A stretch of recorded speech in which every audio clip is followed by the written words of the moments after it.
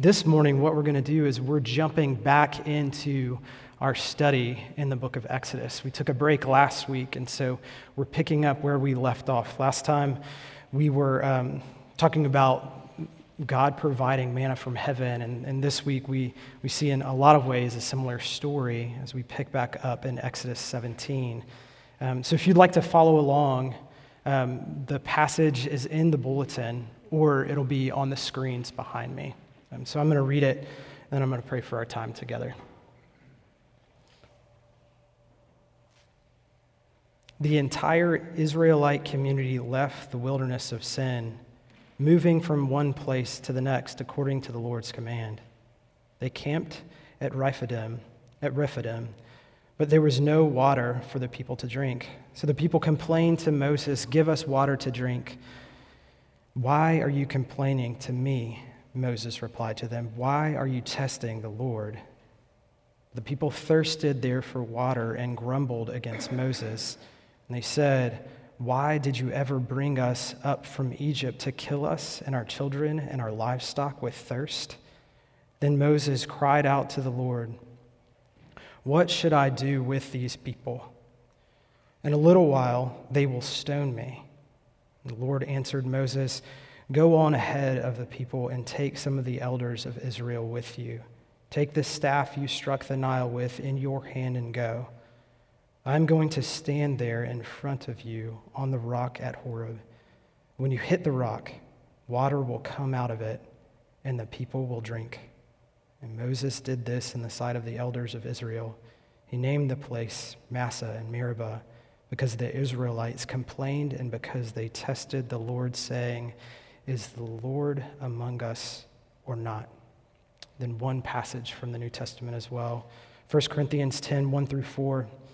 "Now I do not want you to be unaware, brothers and sisters, that our ancestors were all under the cloud, all passed through the sea, and all were baptized into Moses in the cloud and in the sea. They all ate the same spiritual food, and all drank the same spiritual rock. For they drank from the spiritual rock that followed them, and that rock was Christ." Let me pray for us real quick. Father, thank you for the gift of this morning, for a day that's set aside to worship you. Would you help us to move deeper into that rest this morning? Would you help us to set aside distractions from maybe earlier this week of things we were dealing with, walking through, maybe things that we are walking through this morning, but would you help us, would you settle us, and would you reveal to us the areas of our life where we grumble and complain?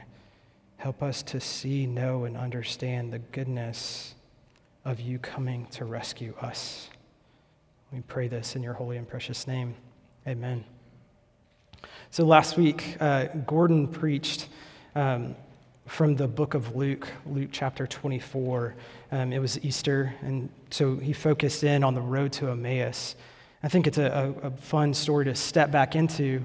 It's roughly a week after the resurrection, and so we're picking that up here. And what we saw on the road to Emmaus was two disciples. They're walking, they're discussing everything that happened, and we're told that Jesus draws near to them. And we're told, too, that they were prevented from recognizing who Jesus was. And so Jesus joins their conversation, and he asks them what they're talking about. And the disciples, they explain what had happened to Jesus of Nazareth. Yet they're confused about everything that's going on. They're told that women had gone to the tomb, and the tomb was empty. But they're still like, what has happened? Jesus is dead. He was the one we had placed our hope in. He was the one we were trusting. We thought he was the Savior. And then Jesus jumps in, and he says this, "How foolish you are, and how slow to believe all that the prophets have spoken. Wasn't it necessary for the Messiah to suffer these things and enter into his glory? Then beginning with Moses and all the prophets, he interpreted for them the things concerning himself in all the scriptures." And as they sit down with their new friend, they eat a meal together, and we're told that Jesus breaks bread and gives them and he gives them some of the bread, and suddenly they are aware of who Jesus is. They recognize him. And then we're told that he just disappears. It's kind of this just unique encounter that they just had, and they realized that what they were talking about, their Savior was right there in front of them. And I love the commentary that Luke gives of their response. With all the things that they could have been amazed at, what Luke 24:32 says is, "Weren't our hearts burning within us while he was talking with us on the road and explaining the scriptures to us?" It's this moment where we see Jesus breaking down, hey, here's what the Old Testament says would happen. This is what happened. He's helping them connect the dots and seeing that the Savior was right there in front of them. I've been reading this little book by Catherine Patterson, who she wrote The Bridge to Terabithia. And the book I'm reading, it's about reading and writing children's books. That's something I love. I just love children's stories. And she's so insightful. In one of the chapters, she's talking about words and the importance of words. And I love this quote because I think it gets at this burning heart that the disciples were feeling. She writes, she's talking about good books in this moment, and she says, "There are countless others really good books, good or even great, because they make the right connections. They pull together for us a world that is falling apart. They are the words that integrate us, stretch us, judge us, comfort us, and heal us. They are the words that mirror the word of creation, bringing order out of chaos." I think that's the very thing that was happening with the disciples in this moment. Their world had just been thrown into chaos where they had placed their hope. They were questioning that very person who had led them all that time.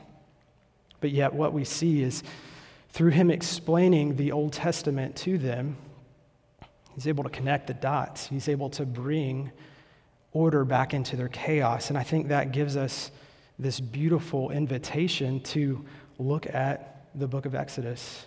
And here we come to a really unique passage that's pretty short, but it gets picked up several times all throughout Scripture, and specifically Paul picks it up in the book of Corinthians. And so what I want us to do this morning is kind of slow down, take a look at it, and see how it helps us to better understand the good news, to catch us up to where we've been. As we've been walking through the book of Exodus, we see that they've been brought out of slavery. Pharaoh's army has pursued them to bring them back into slavery or to kill them. And there's a moment where it looks like the Israelites are trapped before the Red Sea. And it's there that we see these early stages of the Israelites kind of questioning and doubting Moses and his good leadership. They're questioning then, did you lead us out here to die just to get killed by Pharaoh's army? But what we see is God divides the Red Sea, and the Israelites are able to walk on dry ground where there once was water. And once they get to the other side, you see Pharaoh's army they've pursued them, but yet they are struggling to cross. Their chariots are getting bogged down, and then what we're told is that the waters come crashing down on them, and the Israelites are safe. I think oftentimes we think that if God would just give us this miraculous sign, come down and talk to us, that then we would be more apt to believe. Like, God, if you would just do this one thing, if you would just show up in this unique way, then I would believe. I think one of the things the book of Exodus shows us is that all these miraculous things are happening, yet the Israelites continue to return to unbelief. They continue to doubt. Because we see in chapter 15, the Israelites, they're so excited at what just happened, and they burst into song. They're rejoicing in what God has done, that God has rescued them. Yet just 3 days into their journey, they start to grumble to Moses about the water being bitter. And then roughly 2 weeks later, they grumble about their hunger. And They grumble about Moses and Aaron leading them into the desert to die, wondering and thinking if they're going to die of hunger there. And that brings us to our passage this morning. This grumbling, even as God continues to meet their needs in their grumble, it intensifies, and their grumble turns into a demand. And picking up in Exodus, so the people complained to Moses, "Give us water to drink." And then they say, "Why did you ever bring us from Egypt to kill us? Why did you ever bring us up from Egypt to kill us and our children and our livestock with thirst?" Do you see how it's intensified? And we get a picture of that intensification when we see Moses say, "Hey, God," he's kind of grumbling. He's like, "Look at this people you've given me. They aren't following me. They're about to stone me." So we see Moses, he's scared for his life in this moment. And see, this grumbling that is described in the book of Exodus, it's also translated in some Bibles as murmuring, but ultimately what it is it's complaining. And behind their grumbles, I want us to think about that. What was causing them to grumble? What we see on the surface is their anger. But behind anger, there's always something else, another emotion that's driving that anger. I think in this moment, what we see is they were afraid. There was fear of what may happen to them if they don't get a drink of water. There was a longing to be back in the familiar enslavement they had experienced back in Egypt, that they wanted to be rescued from. And there was a desire for control and things to be predictable, and ultimately, they were not trusting what God was going to provide for them, that he was going to show up again like he had before. So in their impatience, they turn to fear and a lack of trust, and they become angry, they complain, and they demand. Their plans are not lining up with God and what he has planned for them. So that's where they turn. They turn to demand. Larry Crabb provides, I think, helpful insight with this. He's a counselor that's pretty brilliant. He says, "We have definite plans for achieving happiness, or at least for finding relief. Those plans are rooted in ways of thinking about life that are so inherently embedded in our makeup that we never think to question them. We tend to measure someone's love by their degree of cooperation with our plans. God's refusal to help us pursue our goals and his insistence that we yield our plans to his make him seem unconcerned about our happiness." See, what Crabb is getting at in that moment is that when God's plans don't line up with ours, it can feel like he doesn't care about us. And that, when we're in that moment, it leads us to grumbling and to complaining. So I want to ask you guys this question: what causes you to grumble, to murmur, to complain, to demand, to doubt? What makes you angry and causes you to question God and his goodness? For me, I know if I take the time to reflect and see why I am grumbling, why I am grumpy, oftentimes it's fear that's behind my grumpiness. And it oftentimes reveals what I'm hoping in. I think with having a toddler, oftentimes it's control, and I'm fearful at times that he's not going to listen, that he's not, and that he's going to be an inconvenience at times. But what I realize is when I'm operating in that place of anger and fear, I tend to forget God and his promises, his goodness. Whenever I think of grumbling, it always takes me back to when I was a backpacking guide out in Colorado. During college, I worked at a camp out in the Rocky Mountains guiding backpacking trips. We would a lot of times take kids from Houston, Texas, which was like 0 at sea level, and our base camp was at 9,000, over 9,000 feet. And so just alone, them coming out to camp was it would rock their world. Altitude would set in, and they would have headaches, they would be dehydrated. And so oftentimes, as we would climb or say rain would roll in, what the guides and their leaders would receive was complaining from the kids. And a lot of times it was always like the big, strong, tough guys that were the ones that complained and grumbled the most. But what I loved was we got to see them like we were their enemy at times out on the trail, because we were making them push through to get to the next campsite, to get to a safe place. And all they could see in the moment was where they were at, and that it was really uncomfortable, and they wanted reprieve. They wanted rest. They wanted to be in shelter. They wanted to be back home in the comfort. But the thing that I got to see when we would get back to base camp, they would get showered, they would have a hot meal, and suddenly we were the coolest people ever. They loved us. They thought we were so great for the adventure that we had just led them through. But I think that gives us this picture of kind of what we do when we are in this place of hardship. Even thinking about my son, oftentimes when he's grumbling, it's because he's hungry, it's because he's tired. And I think most of us with kids in this room probably are familiar with that grumbling. But what happens when we are around grumbling? Oftentimes I know I start to grumble, because grumbling in many ways is contagious. And again, when we take the time to kind of step back and evaluate, gosh, why am I doing that? It reveals our own hearts. And that's what we see happening in Scripture. Up until this point, we've seen that God has been the one testing the Israelites. In 15:25, it says, "The Lord made a statute and ordinance for them at Marah, and he tested them there." Then in Exodus 16:4, it says, "Then the Lord said to Moses, I am going to rain bread from heaven for you. The people are to go out each day and gather enough for that day. This way I will test them to see whether or not they will follow my instructions."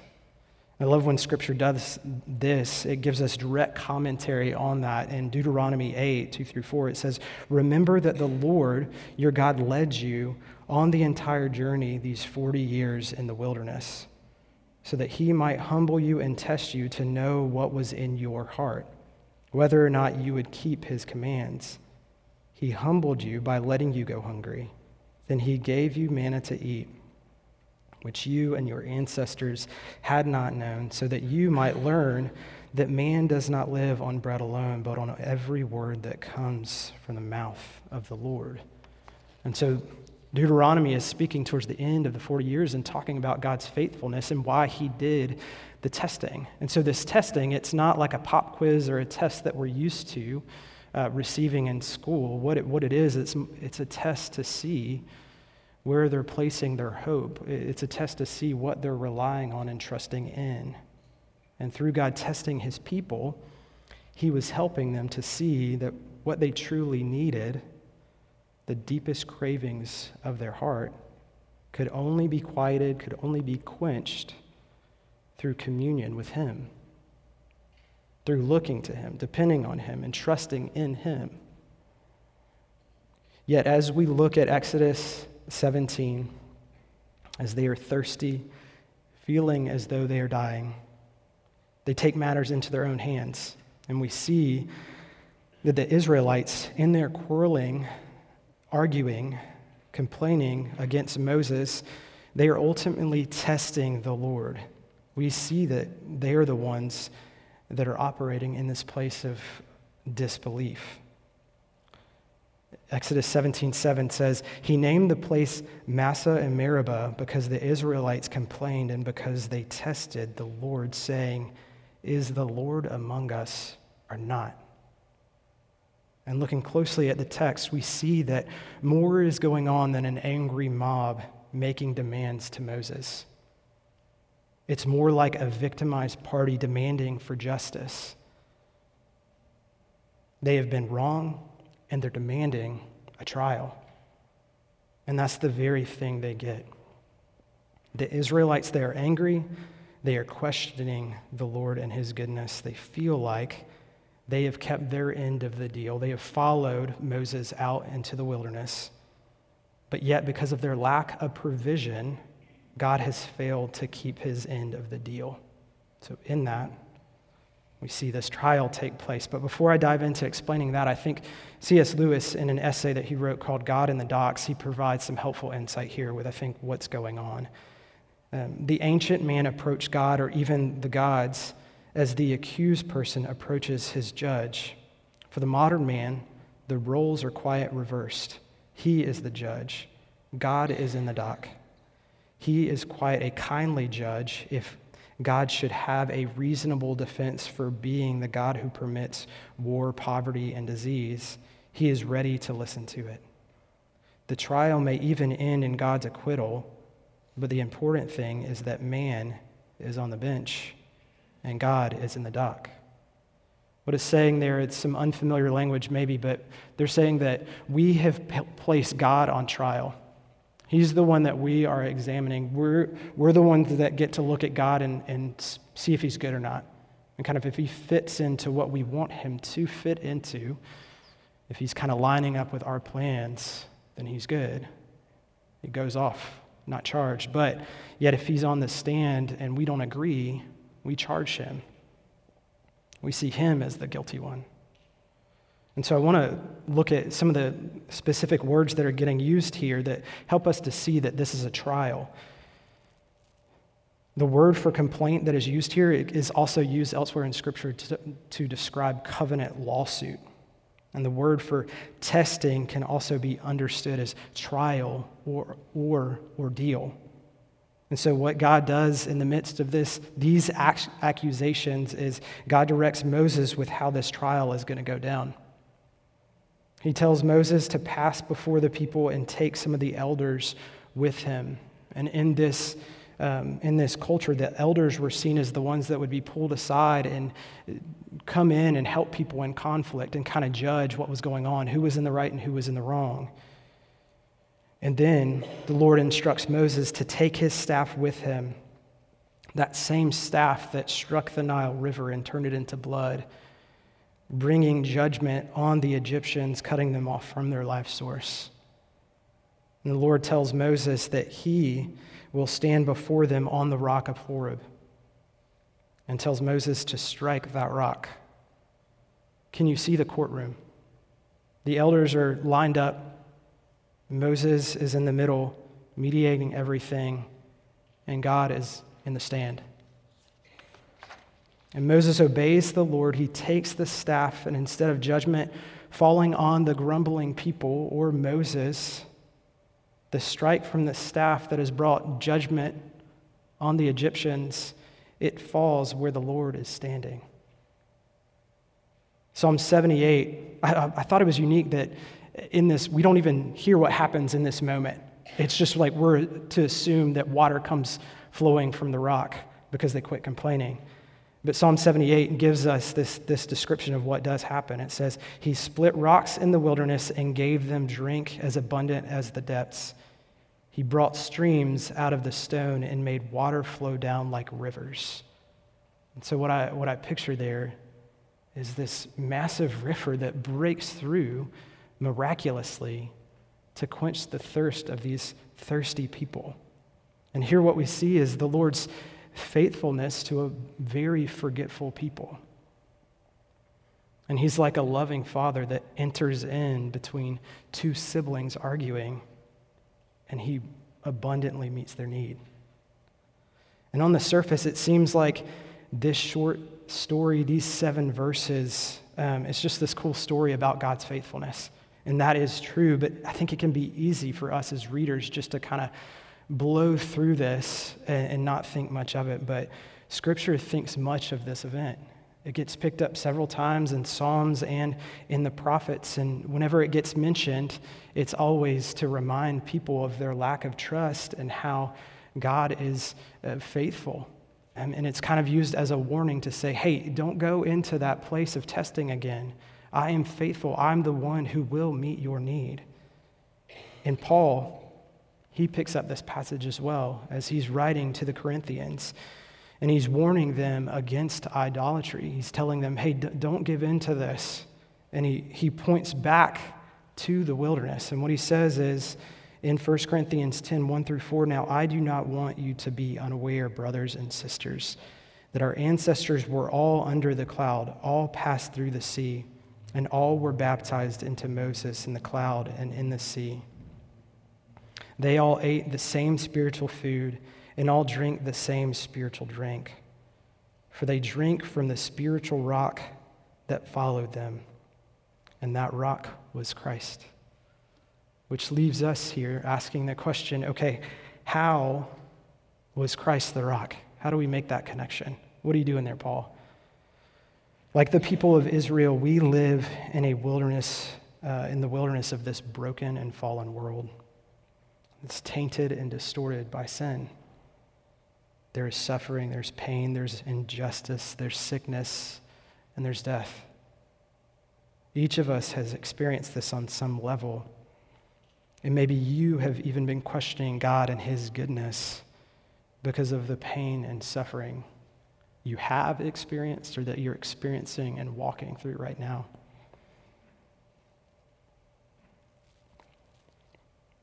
And you're kind of asking the question like, okay, God, if you are the creator of this world, if you are sovereign, how are you letting things like this happening? How can you allow there to be so much pain and so much suffering? And this is where I think it's crucial for us to see this courtroom scene that is presented to us in Exodus 17. And I want to help us connect the dots with what Paul is saying and even taking us back to that road to Emmaus of when we connect those dots, there's a fire that burns within us because I think it brings order into the chaos of our life, into the chaos of our suffering. And I think what's going on here, when the people say the Lord is not among us, or they're asking, is the Lord among us or not? What we see throughout the Old Testament as we continue to read through the book of Exodus on through the prophets in the book of the Psalms, we see the thread of this promised Messiah that will come and make all things right. He is referred to, as Isaiah tells us, Emmanuel, which means God with us. And we see this promise come to fruition in the New Testament. Jesus, the Son of God, he becomes man. He enters this broken and fallen world. He experiences hunger and thirst and brokenness. He is tempted and tested in the wilderness, yet he does not give in. He lives a perfect and sinless life. And like Moses, the religious leaders of Jesus' day, they accused him and wanted to kill him. They put him on trial. And they sentenced him to death. The innocent Son of God he's stripped, he's mocked, he's beaten, he's spit on, and he's murdered. And see, the rock was Christ because like the rock on the cross, Christ was struck with divine judgment. And the reality is he did that so sinners like you and me could be healed and restored. I love what Isaiah says in Isaiah 53, but he was pierced because of our rebellion, our complaining, our grumbling, crushed because of our iniquities. Punishment for our peace was on him, and we are healed by his wounds. We all went astray like sheep. We all have turned to our own way, and the Lord has punished him for the iniquity of us all. You see, what it's saying there is he did that so that we could have peace. And the beauty and the reality that we see in this passage is the good news does not end there. The rock was also Christ because from Christ flows streams of living water. As Jesus is talking to the Samaritan woman, he says, "But whoever drinks from the water that I will give him will never get thirsty again. In fact, the water I will give him will become a well of water springing up in him for eternal life." See, Christ was present with God's people in the wilderness, and Christ is present with us today as we walk through the wilderness of this world.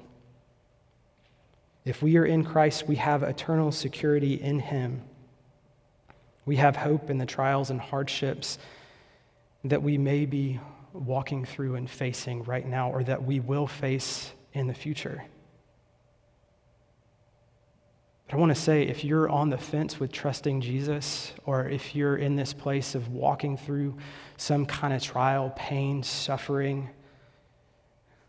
I want to encourage you that he can be trusted. And it's in our trials where we see God meeting our greatest need, our deepest need. And I think when we experience trials, what they ultimately reveal in us are these desires that we have.